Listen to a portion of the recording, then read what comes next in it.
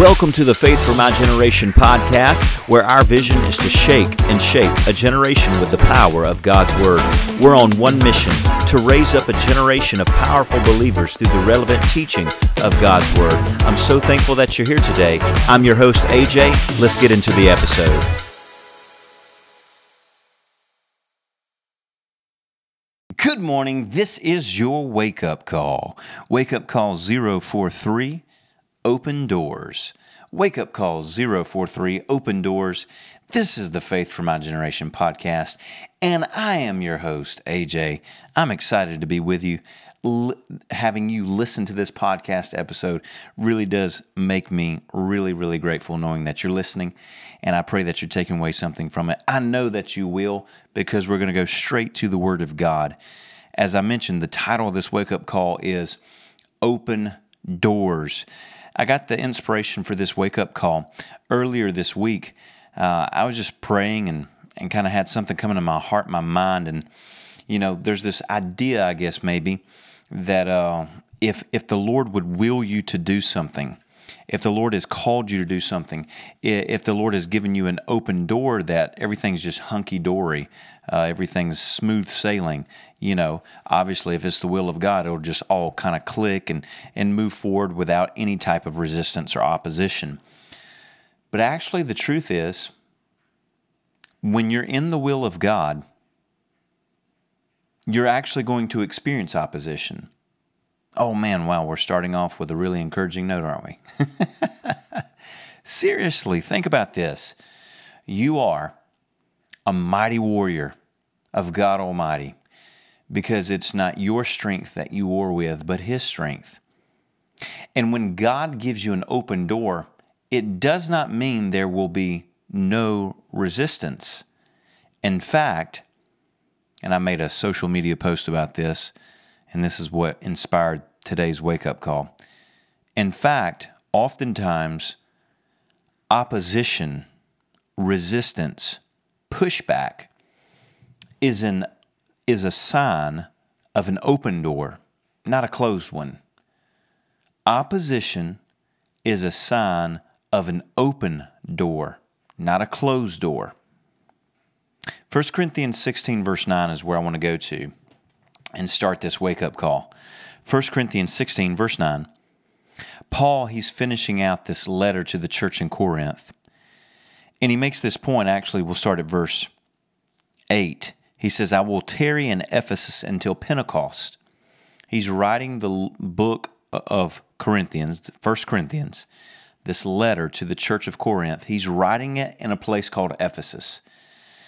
Just side note, if you've not subscribed to the YouTube channel, the personal YouTube channel, make sure you do that. You can just search The AJ Bible on YouTube, and you should be able to find it. I'm uploading streams from the TikTok stream, and we're working our way through the book of Ephesians. And just side note, maybe you'll enjoy those replays. But Paul's making this point in verse 8, I'm going to stay here in Ephesus until Pentecost. Pentecost, of course, is a Jewish holiday. The word Pentecost means 50. We understand, and when we hear the word Pentecost, we think of Acts chapter 2, on that day where the words of the prophet Joel were fulfilled, and that the Spirit of God was poured out on all flesh, baptizing people in the power of the Holy Spirit, that upper room experience. But Pentecost is a Jewish holiday. And he's saying, I'm going to stay in Ephesus until this day on the calendar, Pentecost. Why is Paul staying in Ephesus? Verse 9. For a great and effective door has opened to me, and there are many adversaries. A great and effective door has opened to me, and there are many adversaries. Paul's telling the church in Corinth, I'm going to come see you. I desire to come see you and be there in person. I've written this, we talked about this in the wake-up call concerning godly sorrow. If you haven't listened to that one, after this one, scroll through the list of the podcast episodes, and it's the one that says godly sorrow. I believe that's the name of it, is just godly sorrow. And we talked about how godly sorrow produces repentance. This entire letter to the church of Corinth, 1 Corinthians, is filled with correction and rebuke. And Paul's actually says, a couple of times, I wish I was there in person to say these things because they're very straightforward and I even feel a little harsh. But you need to hear them so that you will be corrected because correction is beneficial. And he's making this point, I want to come see you, but I'm going to stay here in Ephesus at least until Pentecost.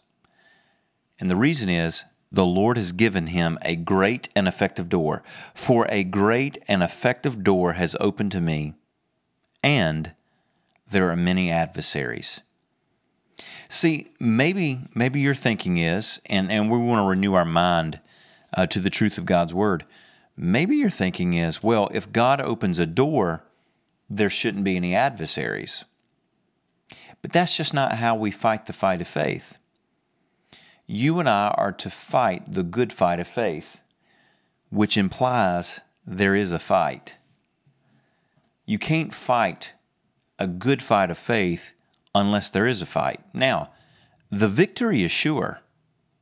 When we fight the good fight of faith, we're fighting from a place of victory that has been purchased by the blood of Christ. In fact, 1 Corinthians 15, that same book, just one chapter before it, just a handful of verses before what we just read, 1 Corinthians 15:57 says, "But thanks be to God who gives us the victory through our Lord Jesus Christ." Give God thanks because we have been given the victory through Christ Jesus. But notice what it says here in the verse immediately following it, verse 58. "Therefore, my beloved brethren, be steadfast, immovable, always abounding in the work of the Lord, knowing that your labor is not in vain in the Lord." So 1 Corinthians 15:57, a powerful promise tells us that we have been given the victory of God through Christ Jesus. And because we are victorious in Christ, we then will be steadfast, immovable, and always abounding, knowing that whatever we do for the Lord is not in vain.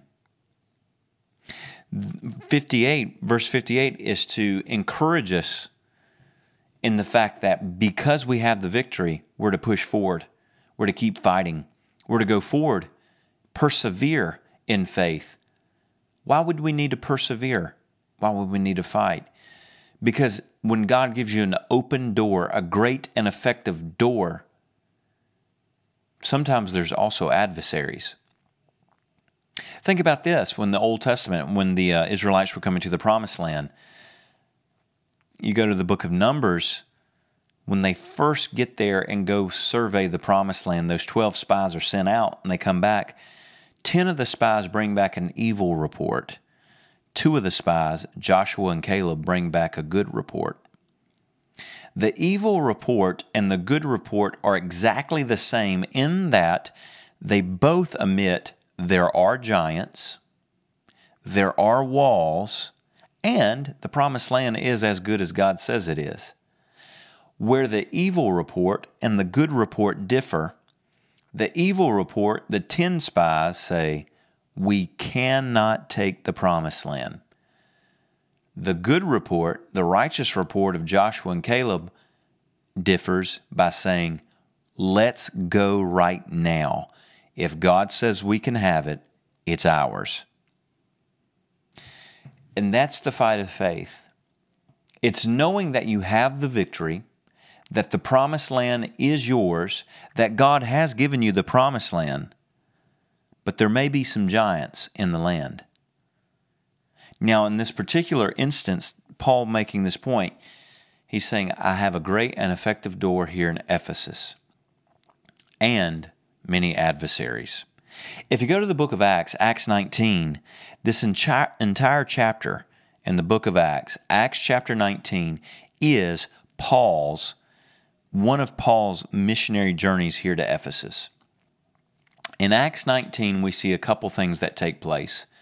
We see that first when Paul shows up to Ephesus, verse 1, and it happened, this is Acts 19, verse 1, and it happened while Apollos was at Corinth that Paul, having passed through the upper regions, came to Ephesus, and finding some disciples, he said to them, did you receive the Holy Spirit when you believed?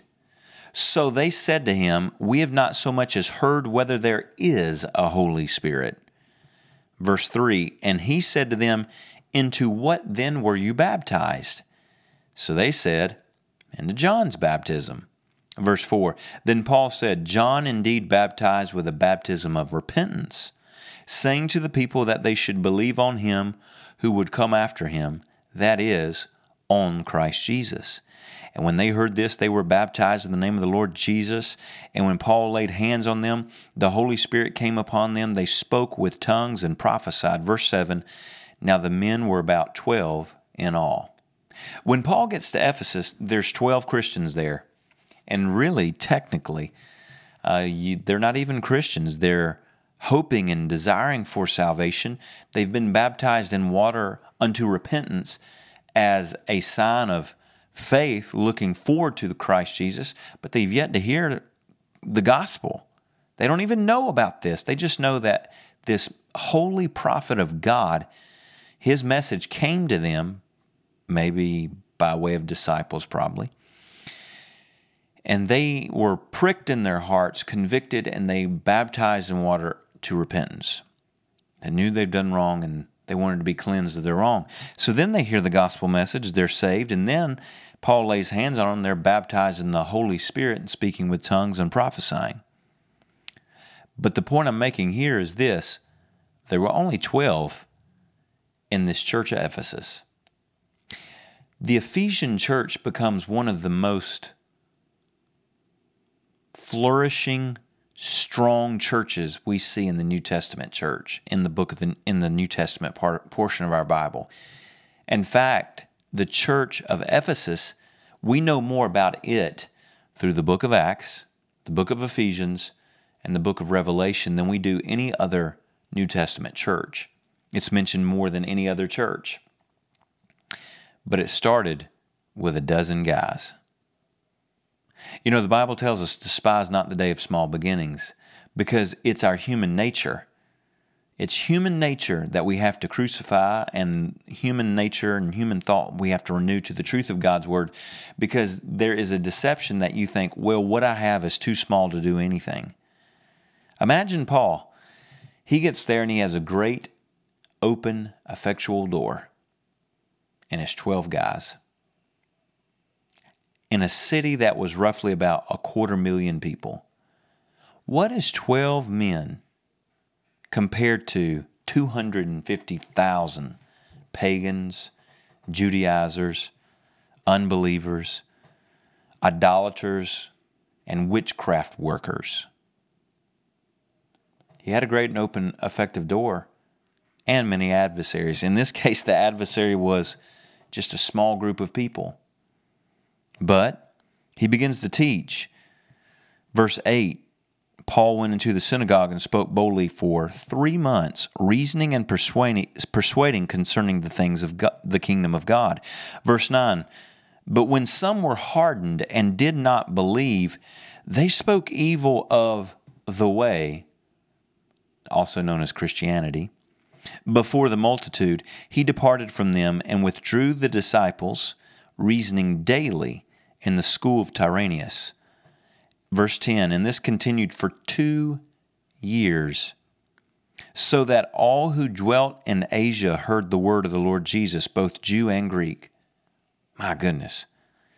Those 3 verses right there have so much taking place. That's the thing about reading your Bible. Always keep this in check and in your thinking. You know, we sit down, we can read a chapter in 2-3 minutes. It depends on the chapter. 5 minutes if it's a long one. And you can sit down and read and really understand what's going on in that chapter. But that chapter may encapsulate years, months, weeks, or years of someone's life. Verse 8, 9, and 10 of Acts 19, we read that in about 30 seconds. But it encapsulates 3 months of persuading in the synagogue and 2 years in this school of Tyrannus. Paul begins to, as he normally would do, reason and debate and persuade by the teaching of the Word of God in the Jewish synagogues. He did that for 3 months. But then in verse 9, we see there's people who begin to speak evil of the way, which is one of the original titles, names given for Christianity. The Bible tells us they were first called Christians in Antioch, but before that, it would be known as the way. Of course, Jesus said he is the way, the truth, and the life. So here he is, he's teaching and preaching for 3 months, things are going well, and then someone begins to speak evil about him, to the point to where he could no longer teach in the synagogues. So he withdraws himself and his disciples to this facility, this place called the School of Tyrannus.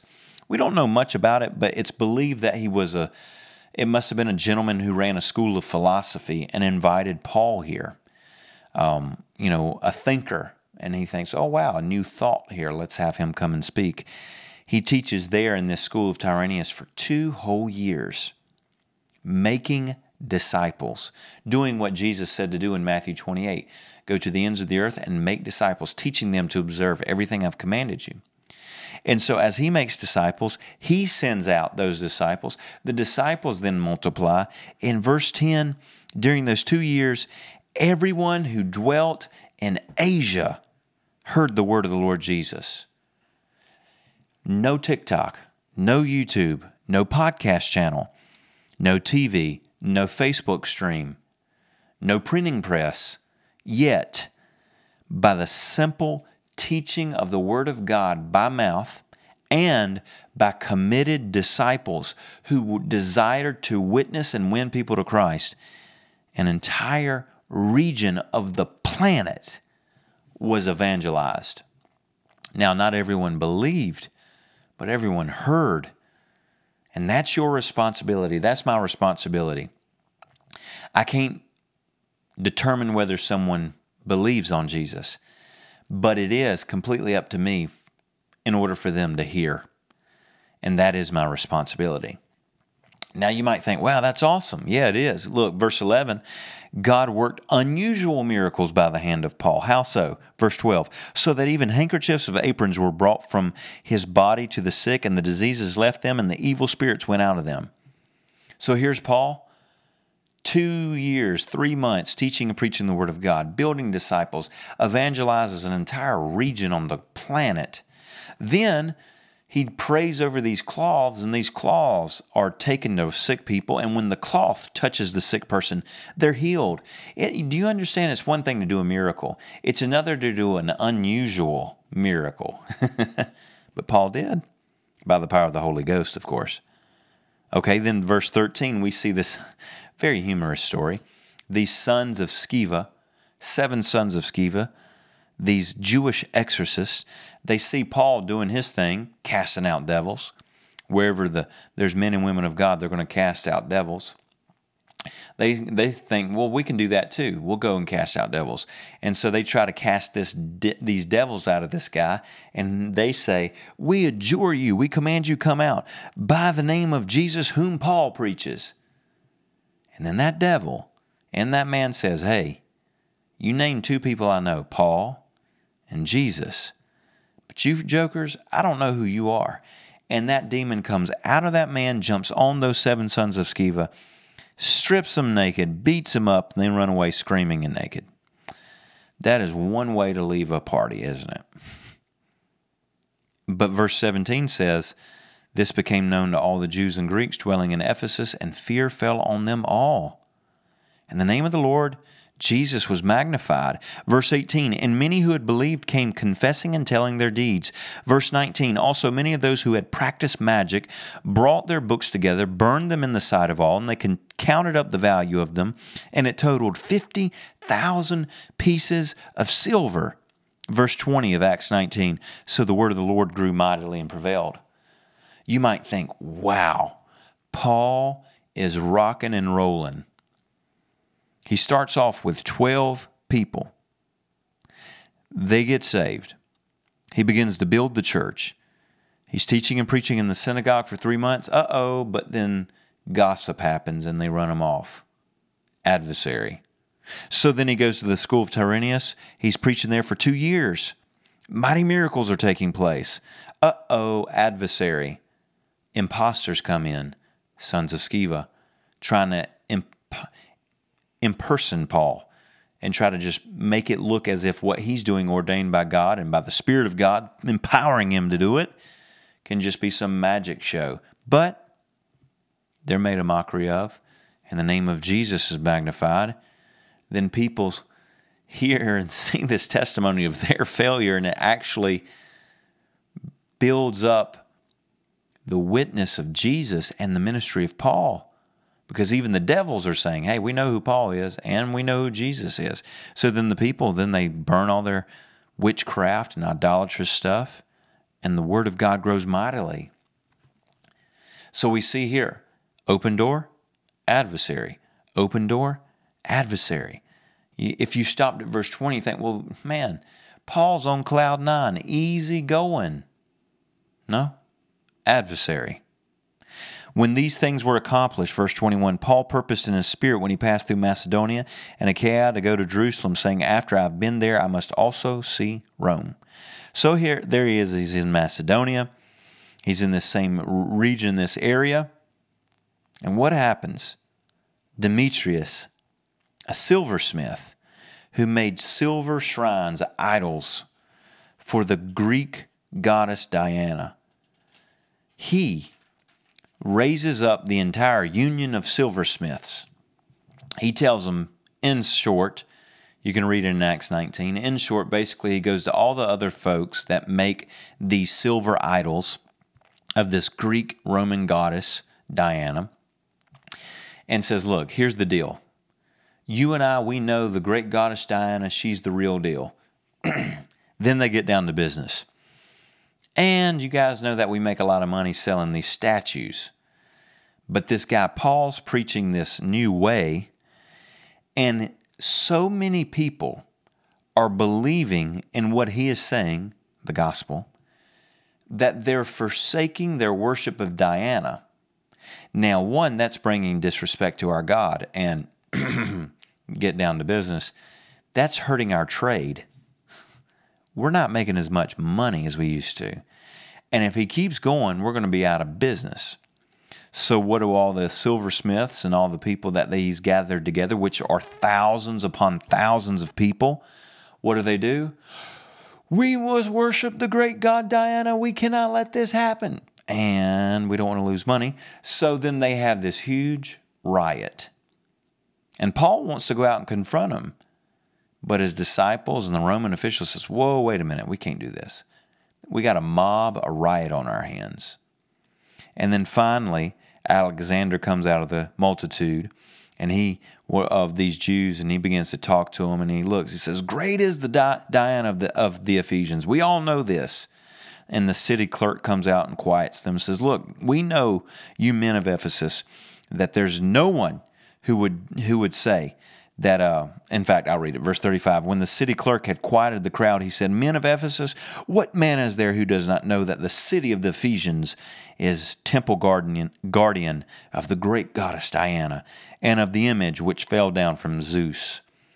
Side note, they had this image, this idol, this stone-carved idol of Diana, this massive 30, 40-foot tall idol in this shrine. The story is that it just fell down from heaven one day. It is a hand-carved idol of this female goddess. Anyway, verse 36. It's just so funny, you know. This idol fell down from Zeus, straight from heaven. Oh, really? Why are there chisel marks on it? Okay, anyway, verse 36. Therefore, since these things cannot be denied, you ought to be quiet and do nothing rashly. For you've brought these men here who are neither robbers of temples nor blasphemers of your goddess. You're trying to get after Paul, but he's not robbed any temple. He's not blasphemed Diana. But he's preached the gospel, and he's turned the world upside down. The book of Acts says that about the early church, that they would teach and preach the word of God, and it turned their world upside down. Do you know that the gospel will still turn the world upside down? And quite frankly, when I look and see the world, it is wrong side up, and it needs to be turned right side up. So let's turn this world upside down. But you can see here plainly, Paul was given a great and effectual door. Yet, in that great effectual door, as he said, by the Holy Spirit, there were also many adversaries. He started off with just a few men. That was tough, but it grew. The church grew. Someone lied on him in the synagogues. That's tough. But then he moved to a new place and then ministered 2 years, which would be 8 times as long as the synagogue ministry. Then these 7 sons of Sceva try to make a joke and a sideshow of the name of Jesus, thinking they can just do anything that any other man of God could do, any other woman of God could do. But then they're made fun of by the very devil they're trying to cast out, and the word of God grows again. The church of God grows again. Then there's a huge mob. But then Paul's defended, and Paul's able to continue in his missionary journey. Just because you have an open door doesn't mean there will not be adversaries. Do not be intimidated. Do not fret. Don't be fearful when you have adversaries, when there's pushback. Now, if you're doing something wrong or just plain stupid, that's not an adversary. That's called being, trying to live life a difficult and hard way. Be honest with yourself. But know this, if you are in the will of God, it does not mean there will be no opposition. In fact, it's the opposite. When you are in the will of God, there will be opposition. But here's the powerful truth. If you're in the will of God, He's empower you to overcome all opposition that stands in the way. Revelation chapter 3, verse 7. And to the angel of the church in Philadelphia write, this is Jesus speaking, these things says He who is holy, He who is true, He who has the key of David, He who opens and no one shuts, and shuts and no one opens. Verse 8, I know your works. See, I have set before you an open door, and no one can shut it.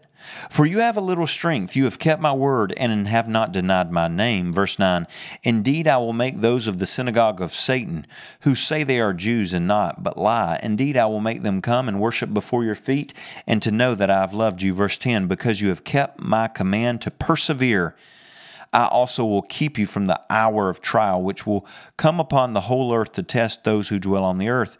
Verse 11, behold, I'm coming quickly. Hold fast what you have, that no one may take your crown. The Spirit of the Lord is speaking. King Jesus, He's speaking to this church in Philadelphia. And He makes this point. He begins to call Himself by several names. He who is holy, He who is true, He who holds the key of David, He who opens doors that no one can shut, and He who shuts doors that no one can open. So you and I serve King Jesus. We serve the one who holds the key of David. And we serve the one who opens doors and no one can shut them. And when He shuts a door, no one will open it. See, there are open doors in your life right now, and God has opened them, and no one can shut that door. But it is your responsibility to walk through it. When Jesus opens a door, no one can shut it. But you have to walk through it. That's called faith.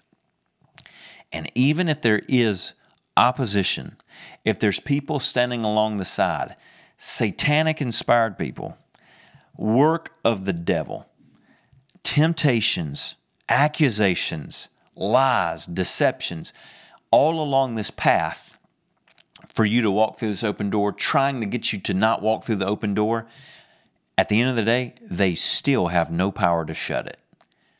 Because He who holds the key of David, when He unlocks a door and opens it, it's opened. You just have to walk through it. And if there's opposition, if there's adversary, be of good cheer, because it's a sign of an open door. Hey, I'm so thankful for you that you're watching and that you're listening to this wake-up call. We've got a brand new series that we're going to be starting here coming up this Thursday on the Faith for My Generation podcast. Or, excuse me, I said Thursday. We've moved it. Programming is a Friday now. So Mondays and Fridays. We release episodes on Monday and on Friday, the last day of the work week. First day of your work week, you get to start it with me, and then you get to finish off the last day of the work week with me, Mondays and Fridays. So used to Thursdays, but Fridays tend to work out a little bit better just as far as planning. So I'm thankful for you. I'm thankful that you're watching, that you're listening.